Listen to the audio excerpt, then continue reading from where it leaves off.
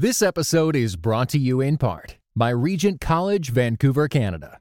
Experience God's call to a life more abundant with our 1 to 2 week summer courses. Sign up today at rgnt.net/summer.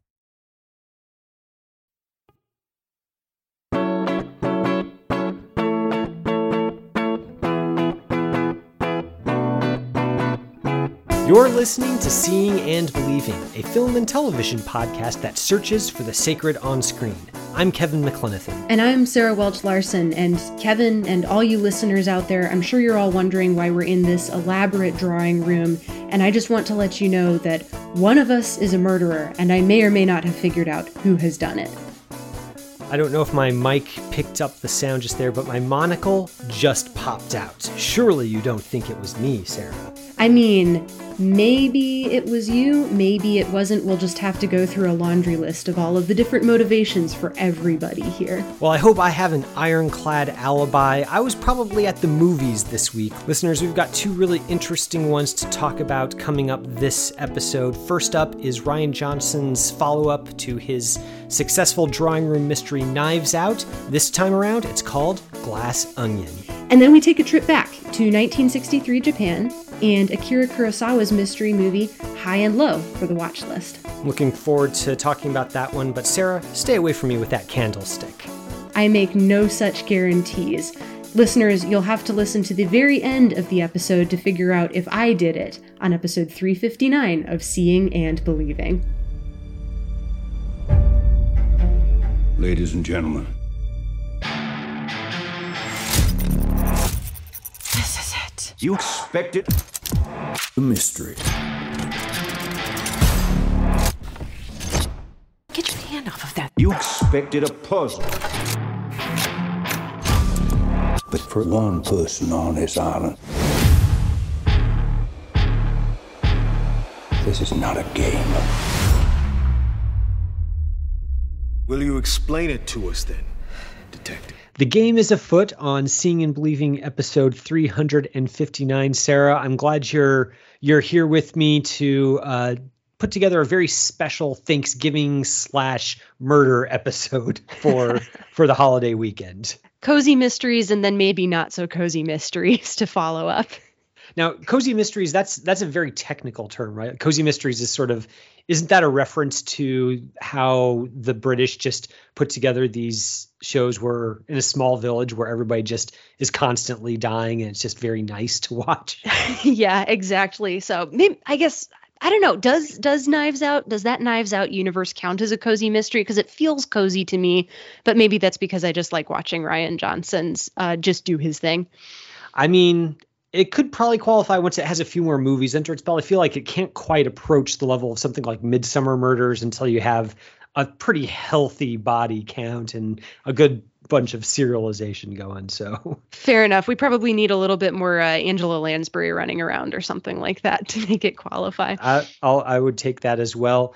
Listeners, we are going to be talking about the follow-up to Knives Out on this first episode. This is a movie that, Sarah, you and I were looking forward to quite a bit when we did our fall movie preview, so that's coming up here in a second. We're also going to be talking about Akira Kurosawa's 1963 High and Low to keep with the detective/crime theme, so that should be a good discussion as well. But turning our attention to Glass Onion, this is Rian Johnson's sequel to his 2019 success, Knives Out, bringing back Daniel Craig's Benoit Blanc, the sleuth with the southern fried accent. This fresh adventure finds the intrepid detective at the lavish private island estate of an Elon Musk-style billionaire played by Edward Norton, but how and why Blanc comes to be there is only the first of many puzzles he faces in a gathering that includes an ambitious governor, a spurned business partner, a fashion designer, a scientist, and a couple of social media influencers in there for good measure. In the tradition of parlor room-style murder mysteries, each guest harbors his or her own secrets and possibly murderous motivations. When someone turns up dead, of course, everyone is a suspect. So, Sarah, you and I, like I said, we were both pretty big fans of Johnson in general and Knives Out in particular. Mm-hmm. We were looking forward to another Benoit Blanc adventure. So the next question is pretty logical. How does this movie measure up to its predecessor? Or to borrow a manner of speaking from the board game Clue, did Rian Johnson do it in the theater with a movie camera? I would say yes. I don't know. I feel like Rian Johnson just gets me and gets on my wavelength in particular. I was a little bit worried that this was going to be kind of a rehash of Knives Out, and it feels like he's working in a very similar mode to Knives Out. He's definitely working with some of the similar themes and with a zany cast of characters, but this feels distinct and fresh enough to me that it just works. So Knives Out, for me, feels very much like an examination, both as a fun kind of murder mystery. It kind of feels like an examination of money as the glue and the repellent that keeps a family dynamic going, whether that's healthy or unhealthy. And in Glass Onion, it kind of feels as though Rian Johnson is still examining money, but it's a little bit more inflected with how people present themselves on the internet and in real life to each other, with a cast of characters that could probably come out of, a Rolodex of Twitter main characters, and how these characters tend to try to attract power and then are also attracted by power. So I'm curious to know, Kevin, if this worked for you as well as it did for me. It's funny. This feels really timely for many reasons. I mean, I mentioned that the billionaire character played by Edward Norton feels a lot like he was intentionally modeled after Elon Musk. But of course, this movie was wrapped long before Musk sort of became the center of the news cycle with his acquisition of Twitter, and kind of the way the public perception of him has shifted since then. But it's almost like Johnson was watching the headlines and made this movie in response to that, which of course isn't possible, but just kind of a fun little bit of serendipity. I think in a larger sense, though, it also feels very tuned into, like you were saying, the way that people use the internet and digital spaces to sort of aid or shape their self-presentation.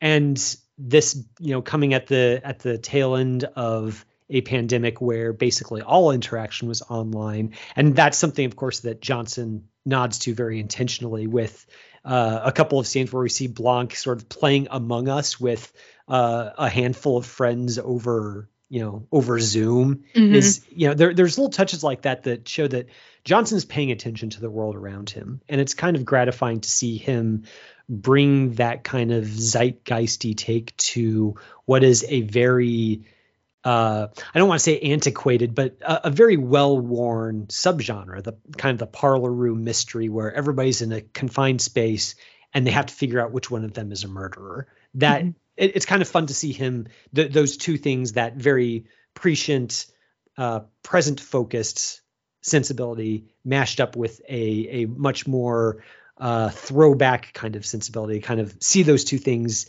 here in the same movie.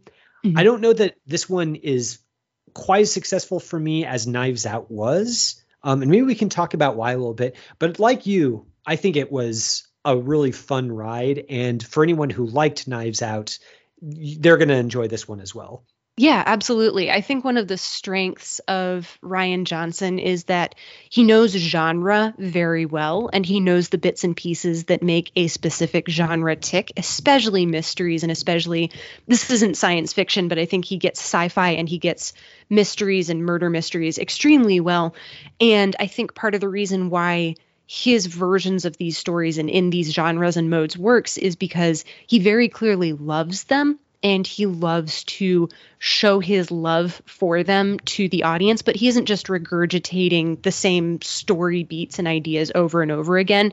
He's going to tell a brand new story with brand new characters simply because he wants to see that particular genre presented in a new and fresh and interesting way, while also being faithful to, the tropes that build up that specific genre. So for me, I think the thing that works so well is that it's fun to see Johnson just sit down and play in this space and introduce brand new characters to it. And I do feel as though I kind of knew where this movie was going a little bit earlier than I would have with Knives Out. I was still happy to spend time with these characters. Every single one of them, with the exception of one or two, is completely odious and also a lot of fun to be around and a lot of fun to spend time with, especially in just this incredibly sumptuous setting surrounded by a lot of ridiculously good art. So, Kevin, were there any of these characters that did or did not work for you? So I really want to give a special shout out to Janelle Monáe. Without giving away too much, she's in a dual role in this film. And it's really a showcase for her abilities to play two very distinct characters, and in some cases, two distinct characters who at points overlap with each other. I think that's a lot of fun to watch her do. And it's really... for me, I think she's the standout in a really strong cast. I enjoyed watching her quite a bit. I also really liked Leslie Odom Jr. as the scientist of the crowd. Lionel Toussaint is his character's name. I think that Odom is he's an interesting actor to watch. And I think that he, of all of the cast of sort of the hangers on of this billionaire, succeeds the most at making a character who is, as a hanger on isn't exactly admirable, but he's not sort of the sort of caricature that you just love to hate. I think that there's a way that he inflects that character with some believability and some, I don't know, nuance that I found to be really nice as well. I think they're all really funny. I like how they each sort of have a way of playing into their persona that is fun without being too on the nose. So we've got Kate Hudson as sort of this fashion designer who keeps getting into ridiculous online kerfuffles because of how thoughtless she is on social media. You've got Catherine Hahn playing as a quintessentially high-strung person. Her assistant, Jessica Henwig, is sort of the quintessential put-upon personal assistant. I think they all work, but Monáe and Odom, for me, are the clear standouts. What did you think? Oh, man. I mean, I love them all, especially Janelle Monáe, but Dave Bautista deserves a bit of a shout out as well because he's finally been given a role that is actually funny and he's making an absolute meal out of it. He's the kind of character that I definitely love to hate, but I love to watch him as well. So not as big of a fan of Bautista and say like the Guardians of the Galaxy movies. I mean, I think he's doing a lot with a little in those movies, but here he's able to do a lot with a lot, and he's clearly having a good time with it, and with a very fun and funny script that knows what to do with a character and a persona like Dave Bautista. Let's talk about that script for a little bit, because you hinted at it earlier when you were talking about the way that both this movie and Knives Out are very interested in how wealth has a way of warping the people who have it and the people who desire it. And I think that this movie kind of falls along a similar vein. It's not a rehash of exactly the same things that Knives Out was interested in, but again, you kind of have people who are attracted to the money, who will do anything to acquire money or influence under the shadow of Edward Norton's billionaire. But the ways in which that manifests are slightly different than in Knives Out. And I'm curious to get your thoughts on how well that works. It feels like looking at the same problem from several different angles. And I kind of think that that's what Johnson is doing both on the macro level across both of these movies. I'll be curious to see if he follows the same thematic material in the supposed third Knives Out movie that he's supposed to be getting in his deal with Netflix, or if he kind of goes off and does something completely different. But in Glass Onion specifically, it kind of also feels like he's getting at the same questions of wealth and identity and who people say they are and who they present themselves to be through a couple of different angles. And so with Knives Out, it kind of feels as though he's being a little bit more straightforward with the audience. He's working on introducing people to this movie and to these characters. In Glass Onion, I think he's interested in seeing a lot of the different angles from which people present themselves and who they say they are, and then who they actually turn out to be. And he's an incredibly perceptive character writer, specifically, where he's able to write these characters who are, you can sum up who they are in a couple of words or less. You know, you have kind of like a Joe Rogan podcaster type, and you have a high-strung governor, and you've got a scientist who may or may not have traded away some of his morals in exchange for the money and power that he could potentially get in trade for them. But everybody in this cast is both deeper and more than who they say they are and who they present themselves to be. And yet, if you look at them from a slightly different angle, they're also exactly who they're shown to be when you first meet them. And I just think that that's a really neat trick, isn't the right word for it, but it's a really good and perceptive piece of storytelling where he's able to present all of these characters and show you who they are, and then also show you who they are in relationship to money and power, and show how they could have all been good people. And maybe they were at one point or another. But now that money has entered the picture, and now that the thought of losing money and losing power and losing influence has entered the picture, they're going to be warped by it. And I love that he's able to show the different ways in which those different people are warped. It's not all the same thing because everybody is motivated by slightly different things. Yeah, I'm of two minds about that, because on the one hand, I think that there is kind of that multifaceted presentation of these characters you're alluding to, where these characters are more than they seem, and yet they're also exactly who they seem to be. And I think maybe the second part of that is what leads me to think that this is to lead. Sorry.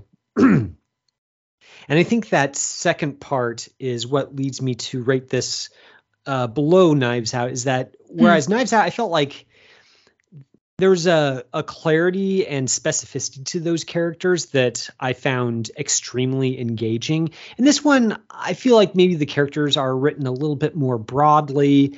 There's a lot more. There's a jokiness to it that I didn't really find as much in Knives Out, that was a little bit less engaging to me. And that's combined with there's Rian Johnson falls into one of my least favorite comedy tropes, which is name dropping celebrities as sort of a joke in itself, kind of like the Family Guy effect, where you just reference a well-known thing and that's the entirety of the joke. So there's a running gag with Jeremy Renner's hot sauce that the billionaire happens to have a whole palette of. Benoit Blanc, we see him playing Among Us with Stephen Sondheim and Angela Lansbury for no particular reason, and it's fun. Like, there's nothing wrong with that, and it's not as if I hated it, but it did feel a little bit like it was coasting a little bit on that rather than doing something wholly fresh. And that, coming off of Knives Out, I guess that was a slight disappointment to me. I think that's a fair point. I, for one, kind of appreciated a lot of those cameos, but it does feel like it's not a joke. It's just a reference. But at the same time, I think all of the references were tailored specifically to hit the little endorphin button in my brain. And I don't think that they quite irritated me. I don't know if they irritated you. That feels like that's putting words in your mouth, but it isn't something that necessarily bothered me either, just because every single one of them, like you could kind of see a reference or character coming, but then you never knew who was going to be around that corner. And so part of it was just that spark of, aha, I recognize this and I appreciated it. And I think that for me, I also just recognized a lot of the other broader character archetypes that he's working with. And I think they would have gotten old if the script had been structured differently. But Johnson's also doing some fun and interesting things here where he's playing with tone and he's playing a little bit with the audience's perception of what is happening in this mystery in a way that I appreciated. And I don't want to give away necessarily the structure or how exactly that works. But I think that Johnson is doing something where he's not going to give us all of the information right up front, but he's going to give us just enough information to know that something's a little bit off here. And then once we get additional context, I think it makes all of the character motivations make a little bit more sense. And I think they also made me appreciate just the level of playfulness that he brings to this story. So I'm curious to know, though, because I think in the hands of a lesser filmmaker, I probably would have been a little bit irritated about having my chain yanked around. But here it felt like Johnson trusts his audience to be able to understand and pick up that something is going on. And so I didn't mind it so much, but I am curious to know if that structure of the plot and of the storytelling itself was something that worked for you. I don't know if it's a structural thing exactly. I did find the twists and turns in this film to be a little bit more labored than they were in Knives Out. So there's one point probably about halfway through the movie where, the murder occurs and kind of, then we're off to the races, and we have to figure out what exactly is going on. And in arriving at the what exactly is going on point, Johnson kind of takes us through a couple of flashbacks, and maybe even like a flashback within a flashback. There's a lot going on in the way that Johnson sort of brings it all around and explains the strangeness at the heart of some of these character interactions that, again, while it's not unsuccessful, and while I think it really goes down smoothly because Johnson is such a, he's a good writer and he's a good director, and he working with his editor, he knows how to keep the pacing snappy so you don't feel like you're being totally buried under an avalanche of exposition and structural curlicues.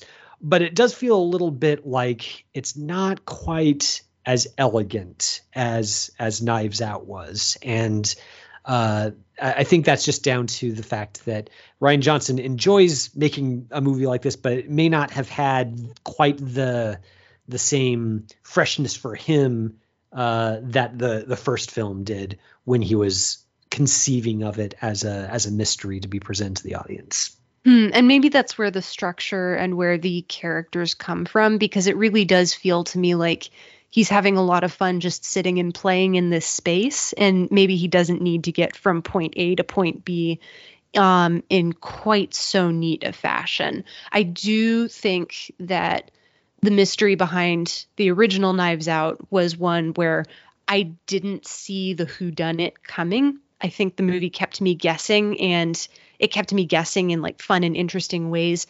The mystery at the heart of this movie, I do think, is a little bit lesser, because once I was able to sit down and think through what had happened up to that point in a slightly quieter moment about 2/3 of the way through the movie, I think I did figure it out. I couldn't figure out exactly how it had been done, but I did figure out the motivation behind why it had been done.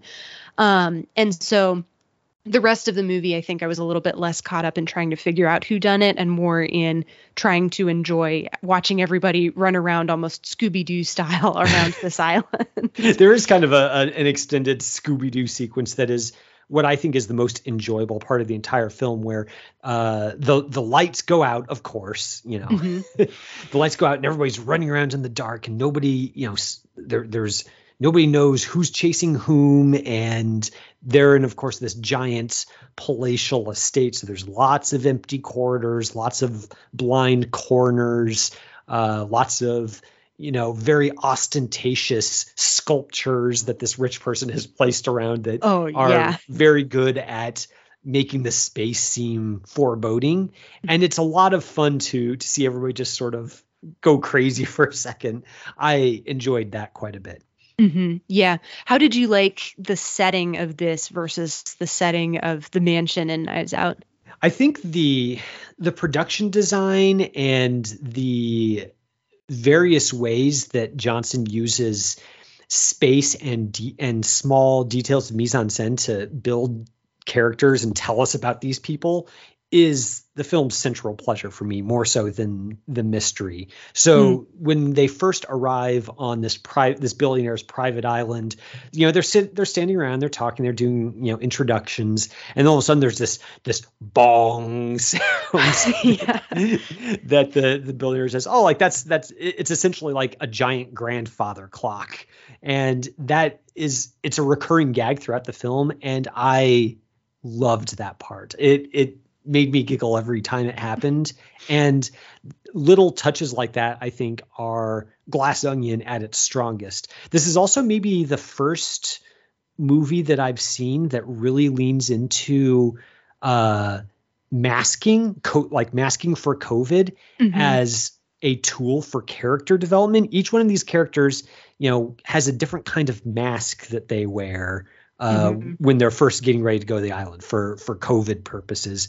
And those masks individually just tell you so much about them without having to have any dialogue underscoring it. And I think those touches, I don't know if that's Johnson or if Jenny Egan was the main driver behind that choice, but I love it. And I think that it's one of the film's central pleasures. Yeah, excellent costuming design by Jenny Egan all around. But I died laughing when I saw one specific character show up to the island in a lace mask. I actually saw somebody in April 2020 in real life wearing a lace mask to the grocery store, and I've never forgotten that person. I have always wondered what was going on in their head when they were wearing that.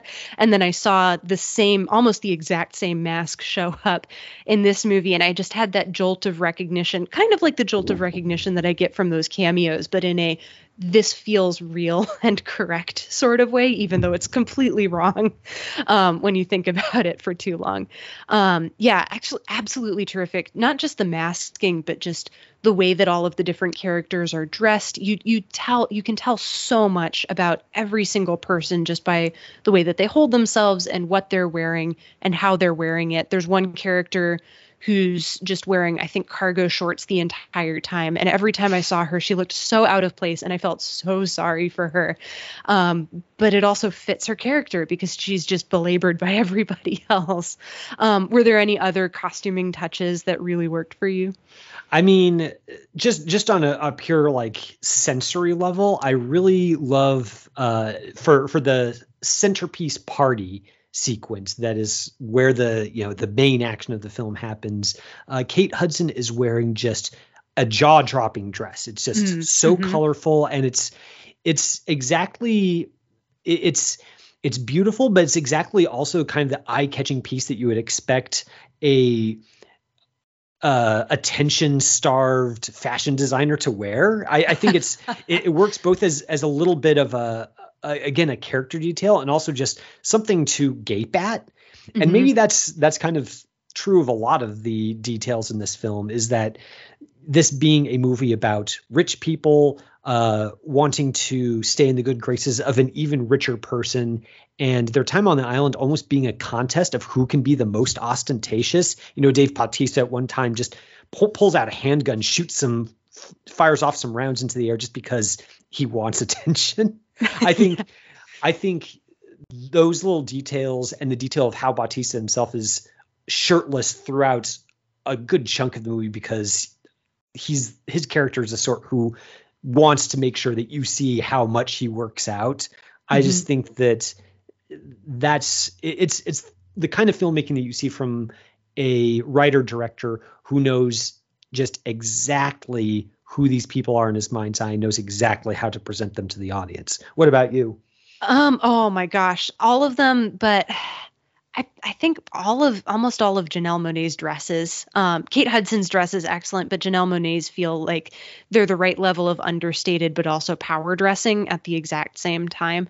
And then, yeah, I mean, even just Benoit Blanc showing up on the island and not really knowing why he's been invited in the first place, and not even being sure like if he can remove his mask or anything like that. I feel like there's those subtle touches that feel very real and very lived in, and at the same time very informative of who these characters are and why they might all sort of gravitate toward each other or even be repelled by each other.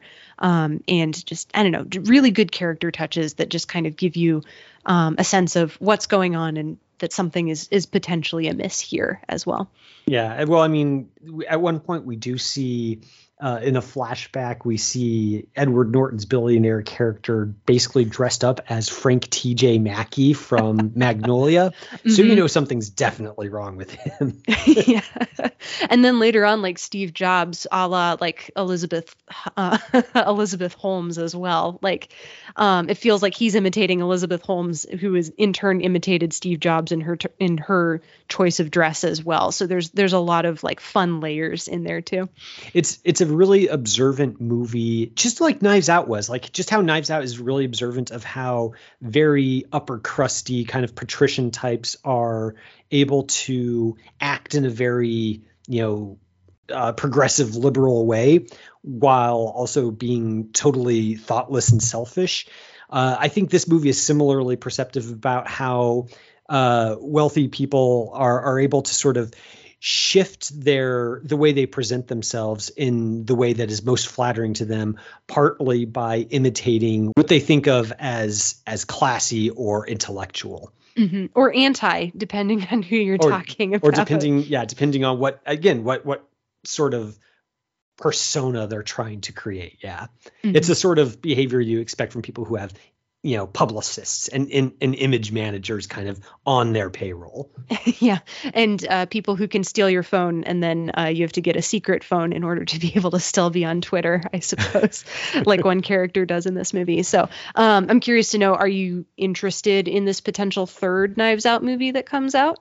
I was just about to ask you the same thing, actually. And I think, yeah, even though this one was a little bit of a step down from the first one, I think that, like we've been saying, it goes down so easily. Rian Johnson is so good at creating a mystery that is just fun to explore, characters that are fun to be with and or dislike. Uh-huh. I just think there's a sharpness and a breeziness to it that you kind of miss in these days of, focus grouped, multi-million-dollar productions. It's kind of almost a throwback to sort of golden age Hollywood filmmaking, where it doesn't have to be the most important movie ever to be a really good movie. And I think that Johnson's got that down pat with this movie. And yeah, I think he'd do it with a third installment as well. What about you? I would say that this is maybe a half step down and not a full step down from the original Knives Out. But yeah, I can't wait to see whatever it is that Rian Johnson cooks up next. Well, listeners, that is our review of Glass Onion. It is out this weekend. So if you have a chance to see it, maybe after having a little bit of turkey with the family, you want to go out and have a good time at the movies. It is playing in the sneak preview form in theaters around the country. And then later on, it will be going onto the Netflix streaming service in December. So let us know your thoughts. You can email us at seeingandbelievingcapc@gmail.com or tweet us at seebelievepod. We're going to explore a different kind of mystery in our watch list segment with Akira Kurosawa's High and Low. Don't go anywhere. This episode is brought to you by Visit Williamsburg. In Williamsburg, Virginia, there's never too much of a good thing. Whether you're a foodie, a golfer, a history buff, a shopaholic, an outdoor enthusiast, or a thrill seeker, you'll find what you came for here and more. So ask yourself, what is it you want? Discover Williamsburg and plan your trip at visitwilliamsburg.com. And now it's time for The Conversation, the part of the show where we share what we've been hearing from all you listeners out there, keeping the conversation about movies going. So this is our Thanksgiving week episode, Sarah. And so, lots of people are home for the holidays or thinking about being home for the holidays. And so you had a question along those lines for our weekly Twitter poll. Yep, something short and sweet. Do you have any movie-related Thanksgiving traditions? And we heard back from quite a few people, so thank you all for writing in. Dave Lester said planes, trains, and automobiles. And Eli Price responded with, we just watched that last night to kick off the Thanksgiving week. So sure seems like planes, trains, and automobiles is on the brain. Kevin, is that a Thanksgiving tradition movie for you? It's not a tradition movie for me. I haven't seen it. I think I've only seen it twice, but I like it quite a bit. And if somebody said, hey, let's watch planes, trains, and automobiles, I'd be like, yeah, sure, that sounds like a good Thanksgiving Day activity. But I know from the conversation that happened elsewhere on the question that not everybody is a fan of that film. Yeah, Ron Sturry wrote in to say, sorry, Dave Lester, anything but planes, trains, and automobiles, getting into Grinch mode. And Ron, I'm with you on this one. My husband loves this movie. It's one of his all-time favorites. I personally find it pretty painful to watch, which kind of bums me out because I like watching my husband laugh, but I also don't love watching people stumble their way across the United States trying to get home in time for dinner. Oh, you and Ron are, I get Grinch isn't quite maybe the right term just because it's Thanksgiving. It's not Christmas. So I don't know that I can really level that charge at you in good faith, but yeah, there's a little bit of grumpiness there. I'm going to take you to task for. That's allowed. I'm also one of those people who's like, keep the Advent and Christmas season. So dour things only until Christmas Day. And then we can start to, sing all of the Christmas carols and get a little bit more joyful. I will take that mantle of Grinchiness. Absolutely. It's something that I'm okay with owning here. I can get behind a greater attention to the church calendar for sure.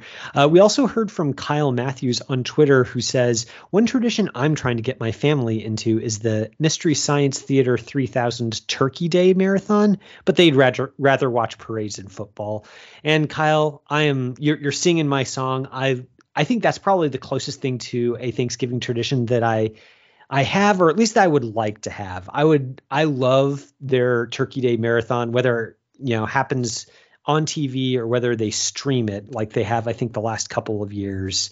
I love Mystery Science Theater 3000. It is a lot of where my sense of humor comes from. So there's just, I guess that's kind of like a real comfort food thing for me. Like there's few things better than just sort of, you've had a big meal and then you just kick back and you watch some funny people make fun of a bad movie, and you don't have to think too hard. You just enjoy it and laugh at it. It's a really great, post Thanksgiving activity, and I highly commend it to anyone. Especially, I don't know, if you're feeling a little grinchy, maybe that would be a good way to kind of loosen up a little bit. It probably would be. So Mystery Science Theater 3000 is definitely a big part of the Welch family's vocabulary. Like we just have MST3K references that we throw around a lot. So maybe that'll have to be something that we include in our celebrations this year. I have to, again, recommend it for sure. Well, thanks for writing in, everyone. Thanks for sharing your traditions. If your Thanksgiving traditions involve seeing and believing and you're just hearing this episode now and you want to share maybe some other things that you like to watch or do around the Thanksgiving weekend, our mailbox is always open. We love to hear from you. So now we're going to go to the watch list, which is the part of the show where one host picks a movie that the other host has not seen.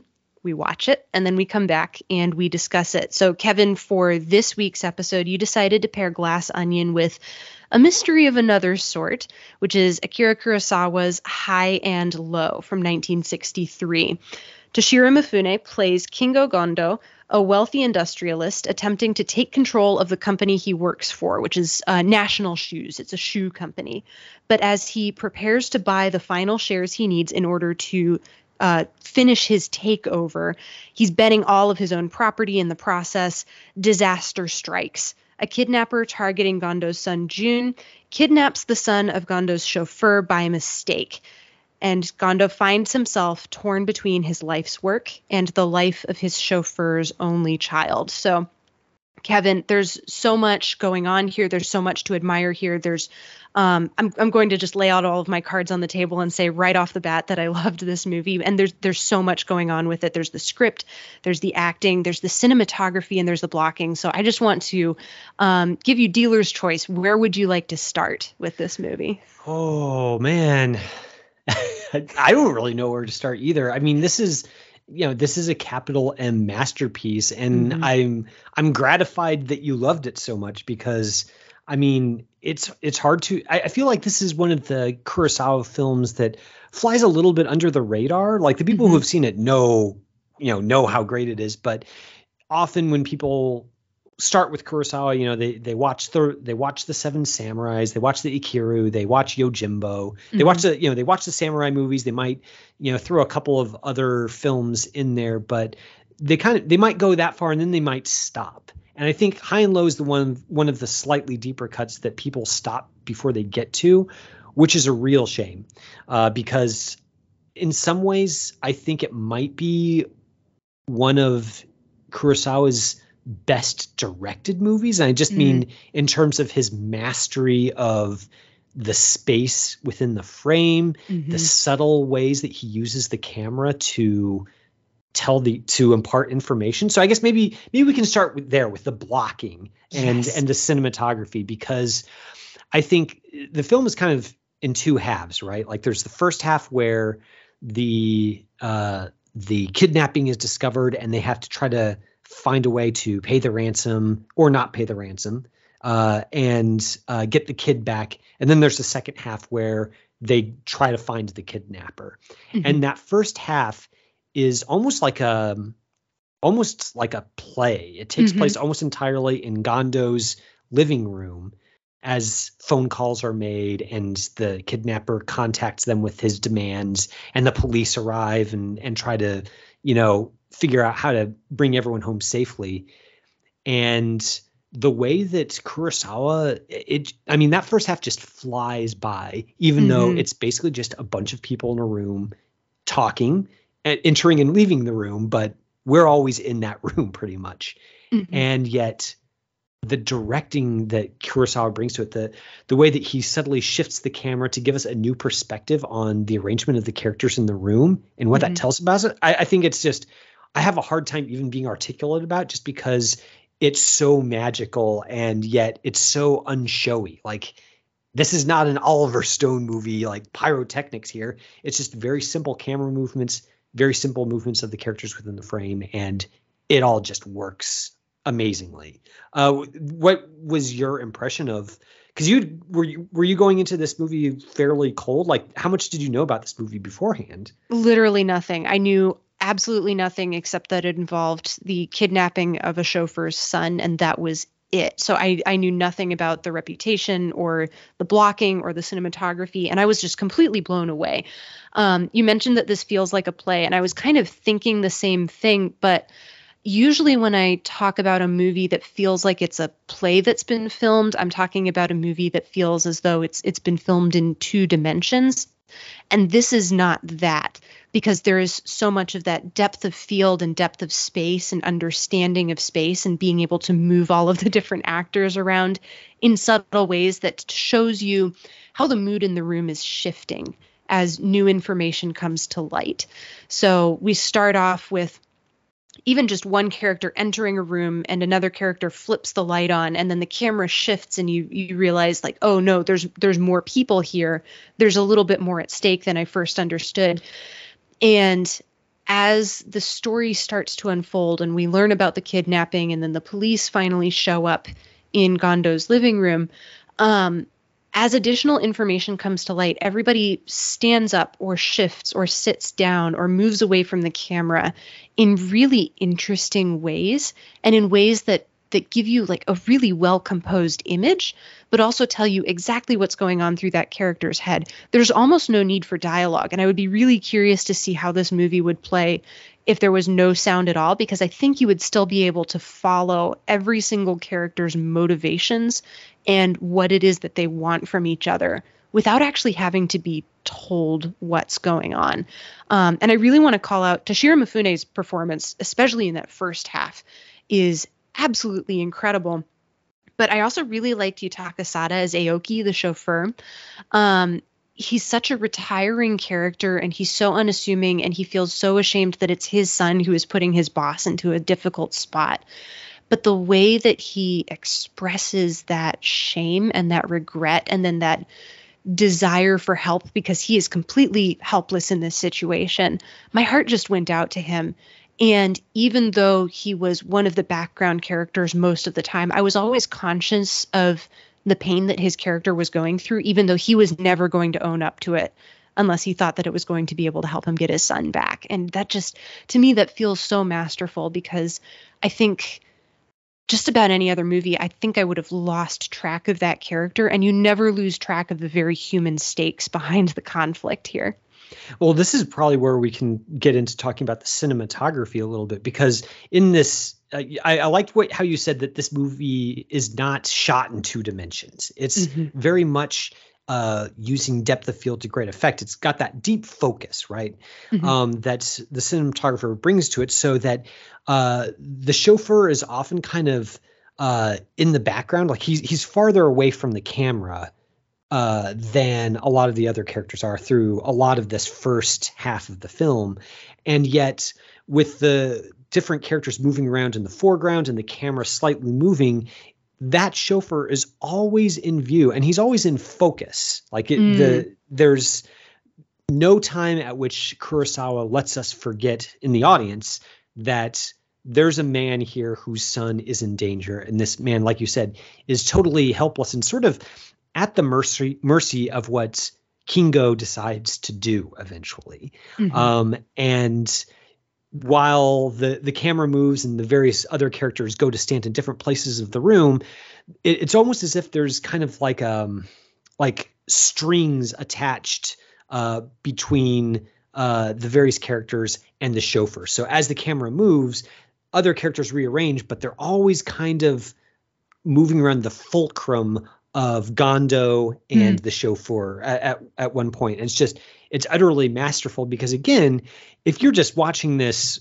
and not really keyed into that, it's still very entertaining because it's a very interesting narrative situation and the dialogue is interesting.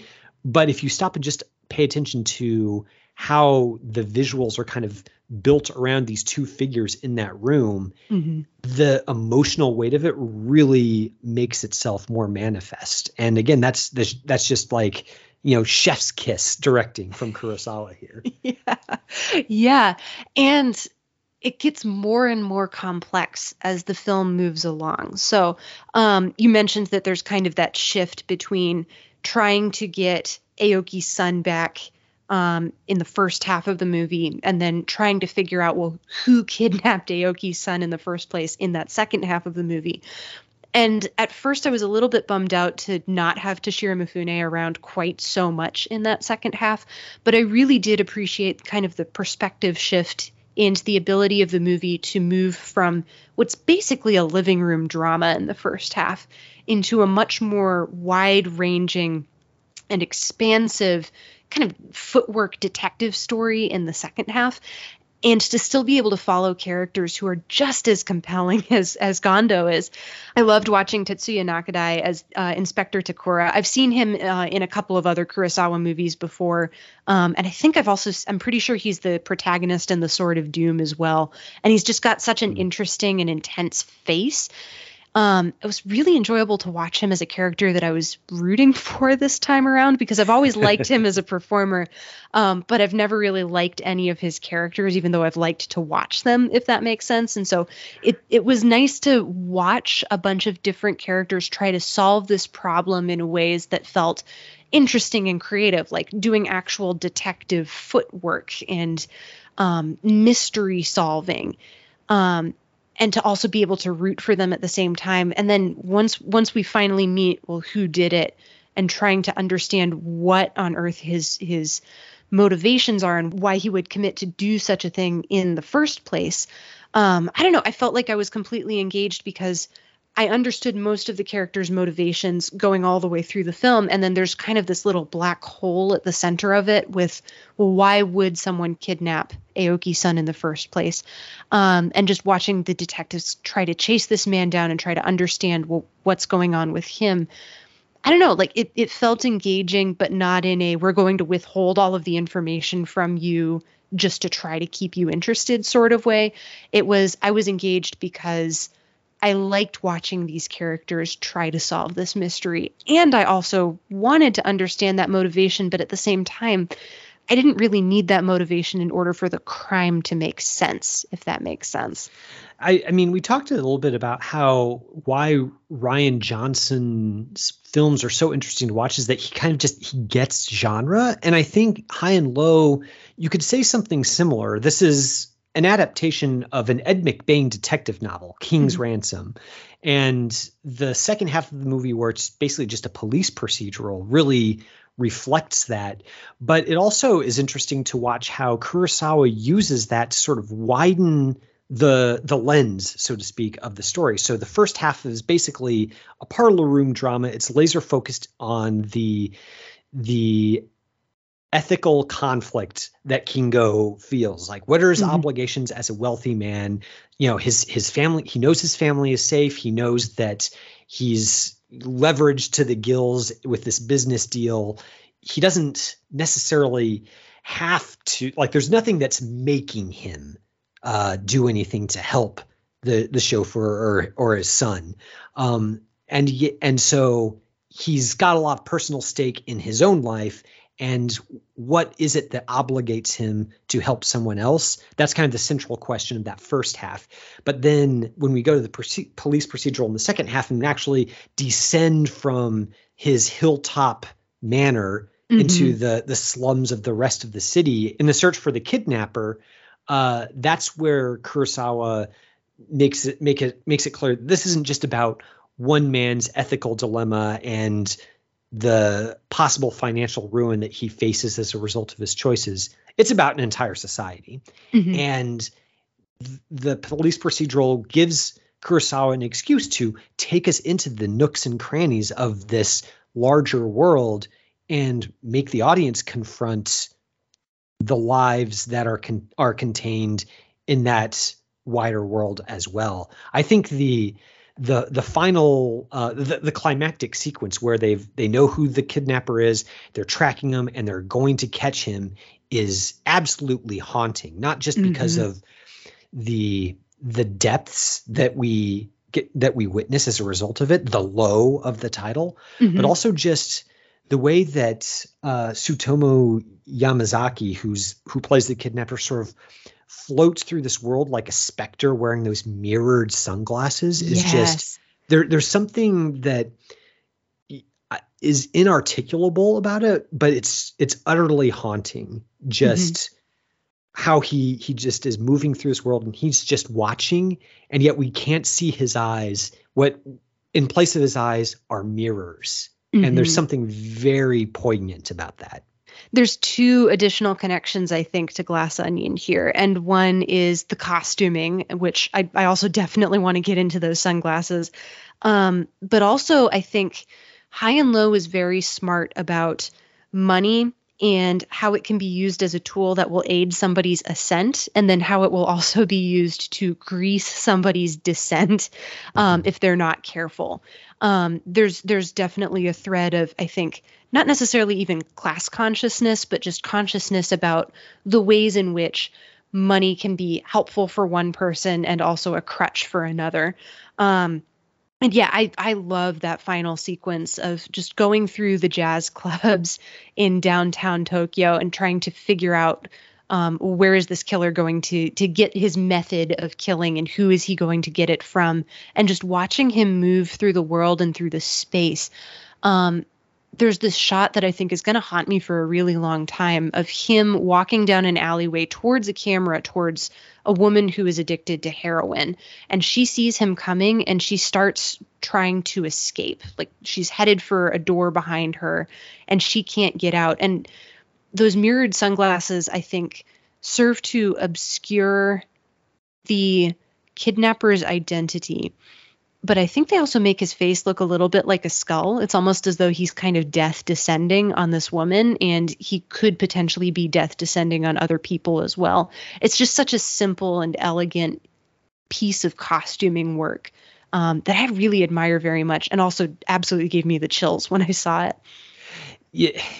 I feel like in some ways this movie kind of ruined me for Matt Reeves, the Batman from earlier this year, because it seems like Reeves is really very intentionally referencing this movie with the way the Riddler in that film has those huge glasses. The final confrontation between Batman and the Riddler that takes place where they're separated by a pane of glass, I think is obviously a reference to the final scene where Kingo finally confronts the kidnapper and tries to understand him.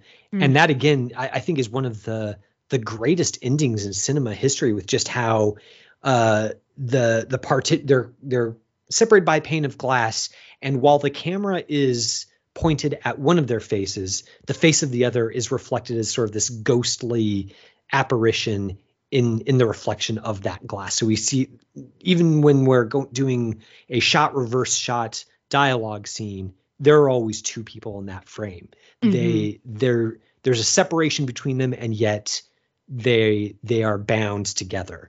And then at the end, that partition comes down, shuts out the kidnapper from Mifune's sight, and all he can see is his own reflection in the glass. Is just, I cannot say enough how I think that is a great moment, because it basically leaves us alone with Mifune being alone with himself, if that makes sense. Just how he's kind of confronting the fact that he's just kind of had a conversation with evil.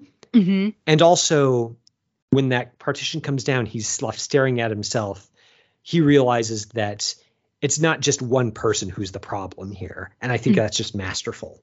And I think that the movie does a really good job of leading up to that moment. It doesn't feel like it's sort of coming out of nowhere. So we start off in Kingo's living room, like looking out over the rest of the city. And then when the movie takes that midway shift into more of a police procedural, we spend a little bit more time looking up at Kingo's mansion on the top of the hill.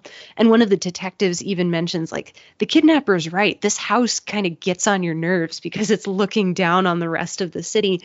And when we finally do get to the motivating factor behind the kidnapping, it's so simple and it's so elegant, because it's literally just the kidnapper was too cold in the winter and too hot in the summer. And that house just looked so good. It looked like heaven, and he couldn't stand to have somebody else experiencing that level of heaven without him being able to do the same thing. You know, it's that idea of basically like money being this man's reward in full in this life, and trying to take away that reward and that sense of peace and security from him. And I love that Kurosawa isn't also going to let the killer off the hook either. I think that there's an incredible level, and this really speaks to the performance as well. There's this incredible level of conflict and also resoluteness in the kidnapper's monologue about, well, why did I do it? And he talks about not wanting to waste his time with empty repentance or gentle lies. He knows what he's done, and he's willing to own up to it. And yet, after he delivers that monologue, there's just such agony on his face, because he knows what he's done, and he knows he's not going to be able to right any wrongs, perceived or real, that have been leveraged against him. He's just kind of stuck with himself until the rest of his life is over, which is not going to last particularly long. So there's that agony. And then I think when we get to Shiro Mifune's face reflected back at him off that glass, I think some of that agony is also reflected back at him as well. I hesitate to call this a morality play, because it feels a little bit deeper than that. But I think that there's a very strong moral backbone to this movie that I respect very much, because it doesn't feel preachy, but it also feels very true and very simple all at the same time. Well, it's, you know, the title of the film itself, it's translated into English as High and Low, but in Japanese, I understand that it's actually something closer to Heaven and Hell. And you really see that in that final scene, where what we're seeing is not just a man sort of being led back to his jail cell. We're seeing a man condemned to perdition. And that even though he arguably deserves it, he's done horrible things over the course of the film, it's a very sobering thing. It's not something to pump your fist over. It's not something to be happy about, that we're left with the man who lives in heaven, and the man who lives in hell is going to be stuck there for forever. Like when the movie ends, the world ends almost. That, I think, is really, especially for a Christian, I think it really invites us to think about us feeling triumphant about being saved while other people are condemned. That's not necessarily a good posture to have. And this film kind of makes us grapple with the horribleness, what a horrible thing it is to be in the hands of an angry God, so to speak. I think that this film makes you feel that without preaching it at you. And I think that's what makes it one of the treasures of Japanese and world cinema. Yeah, incredibly sobering and just incredibly good. I'm so glad you shared this movie with me, and I'm so glad that I watched it. I am always glad to share it with anyone, and I'm so glad that you had a chance to watch it. I could keep talking about this movie. It's one of my very favorites, and I hope that some of our listeners had a chance to check it out as well. It's a really good one. Yeah, if you did have the chance to check it out, or if you haven't seen it yet but you're intrigued by our conversation, it's available to stream on HBO Max, and it's also available for rent on most of the usual suspects. So if you have not seen it yet, I highly encourage that you do. This is probably one of my favorite watch list picks we've done all year.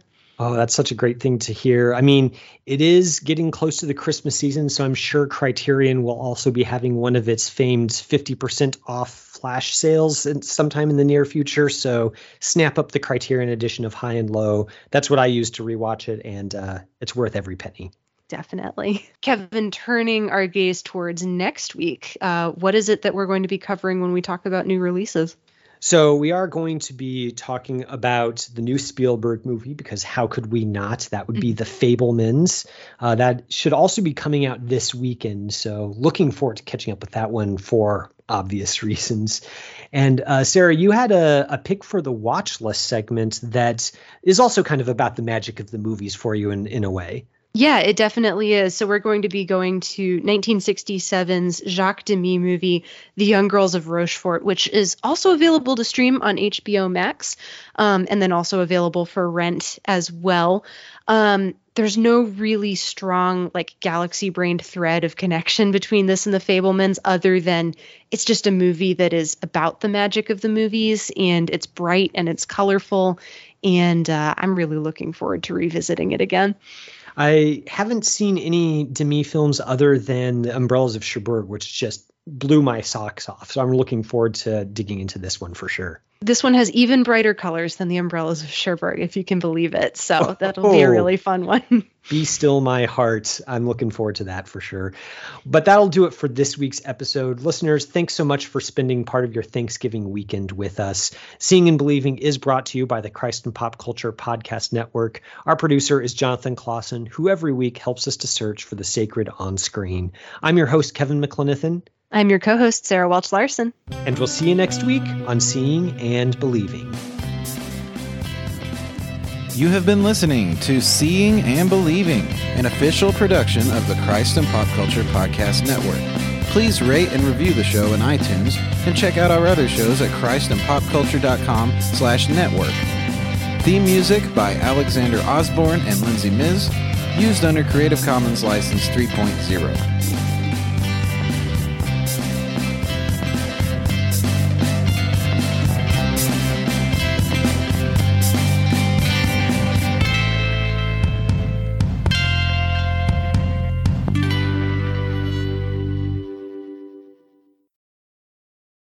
This episode was brought to you in part by the Table Podcast at Dallas Theological Seminary. Listen to rotating hosts discuss issues of God and culture to demonstrate theology's relevance in everyday life. Find it on your podcast app. For videos and more, visit dts.edu/podcast.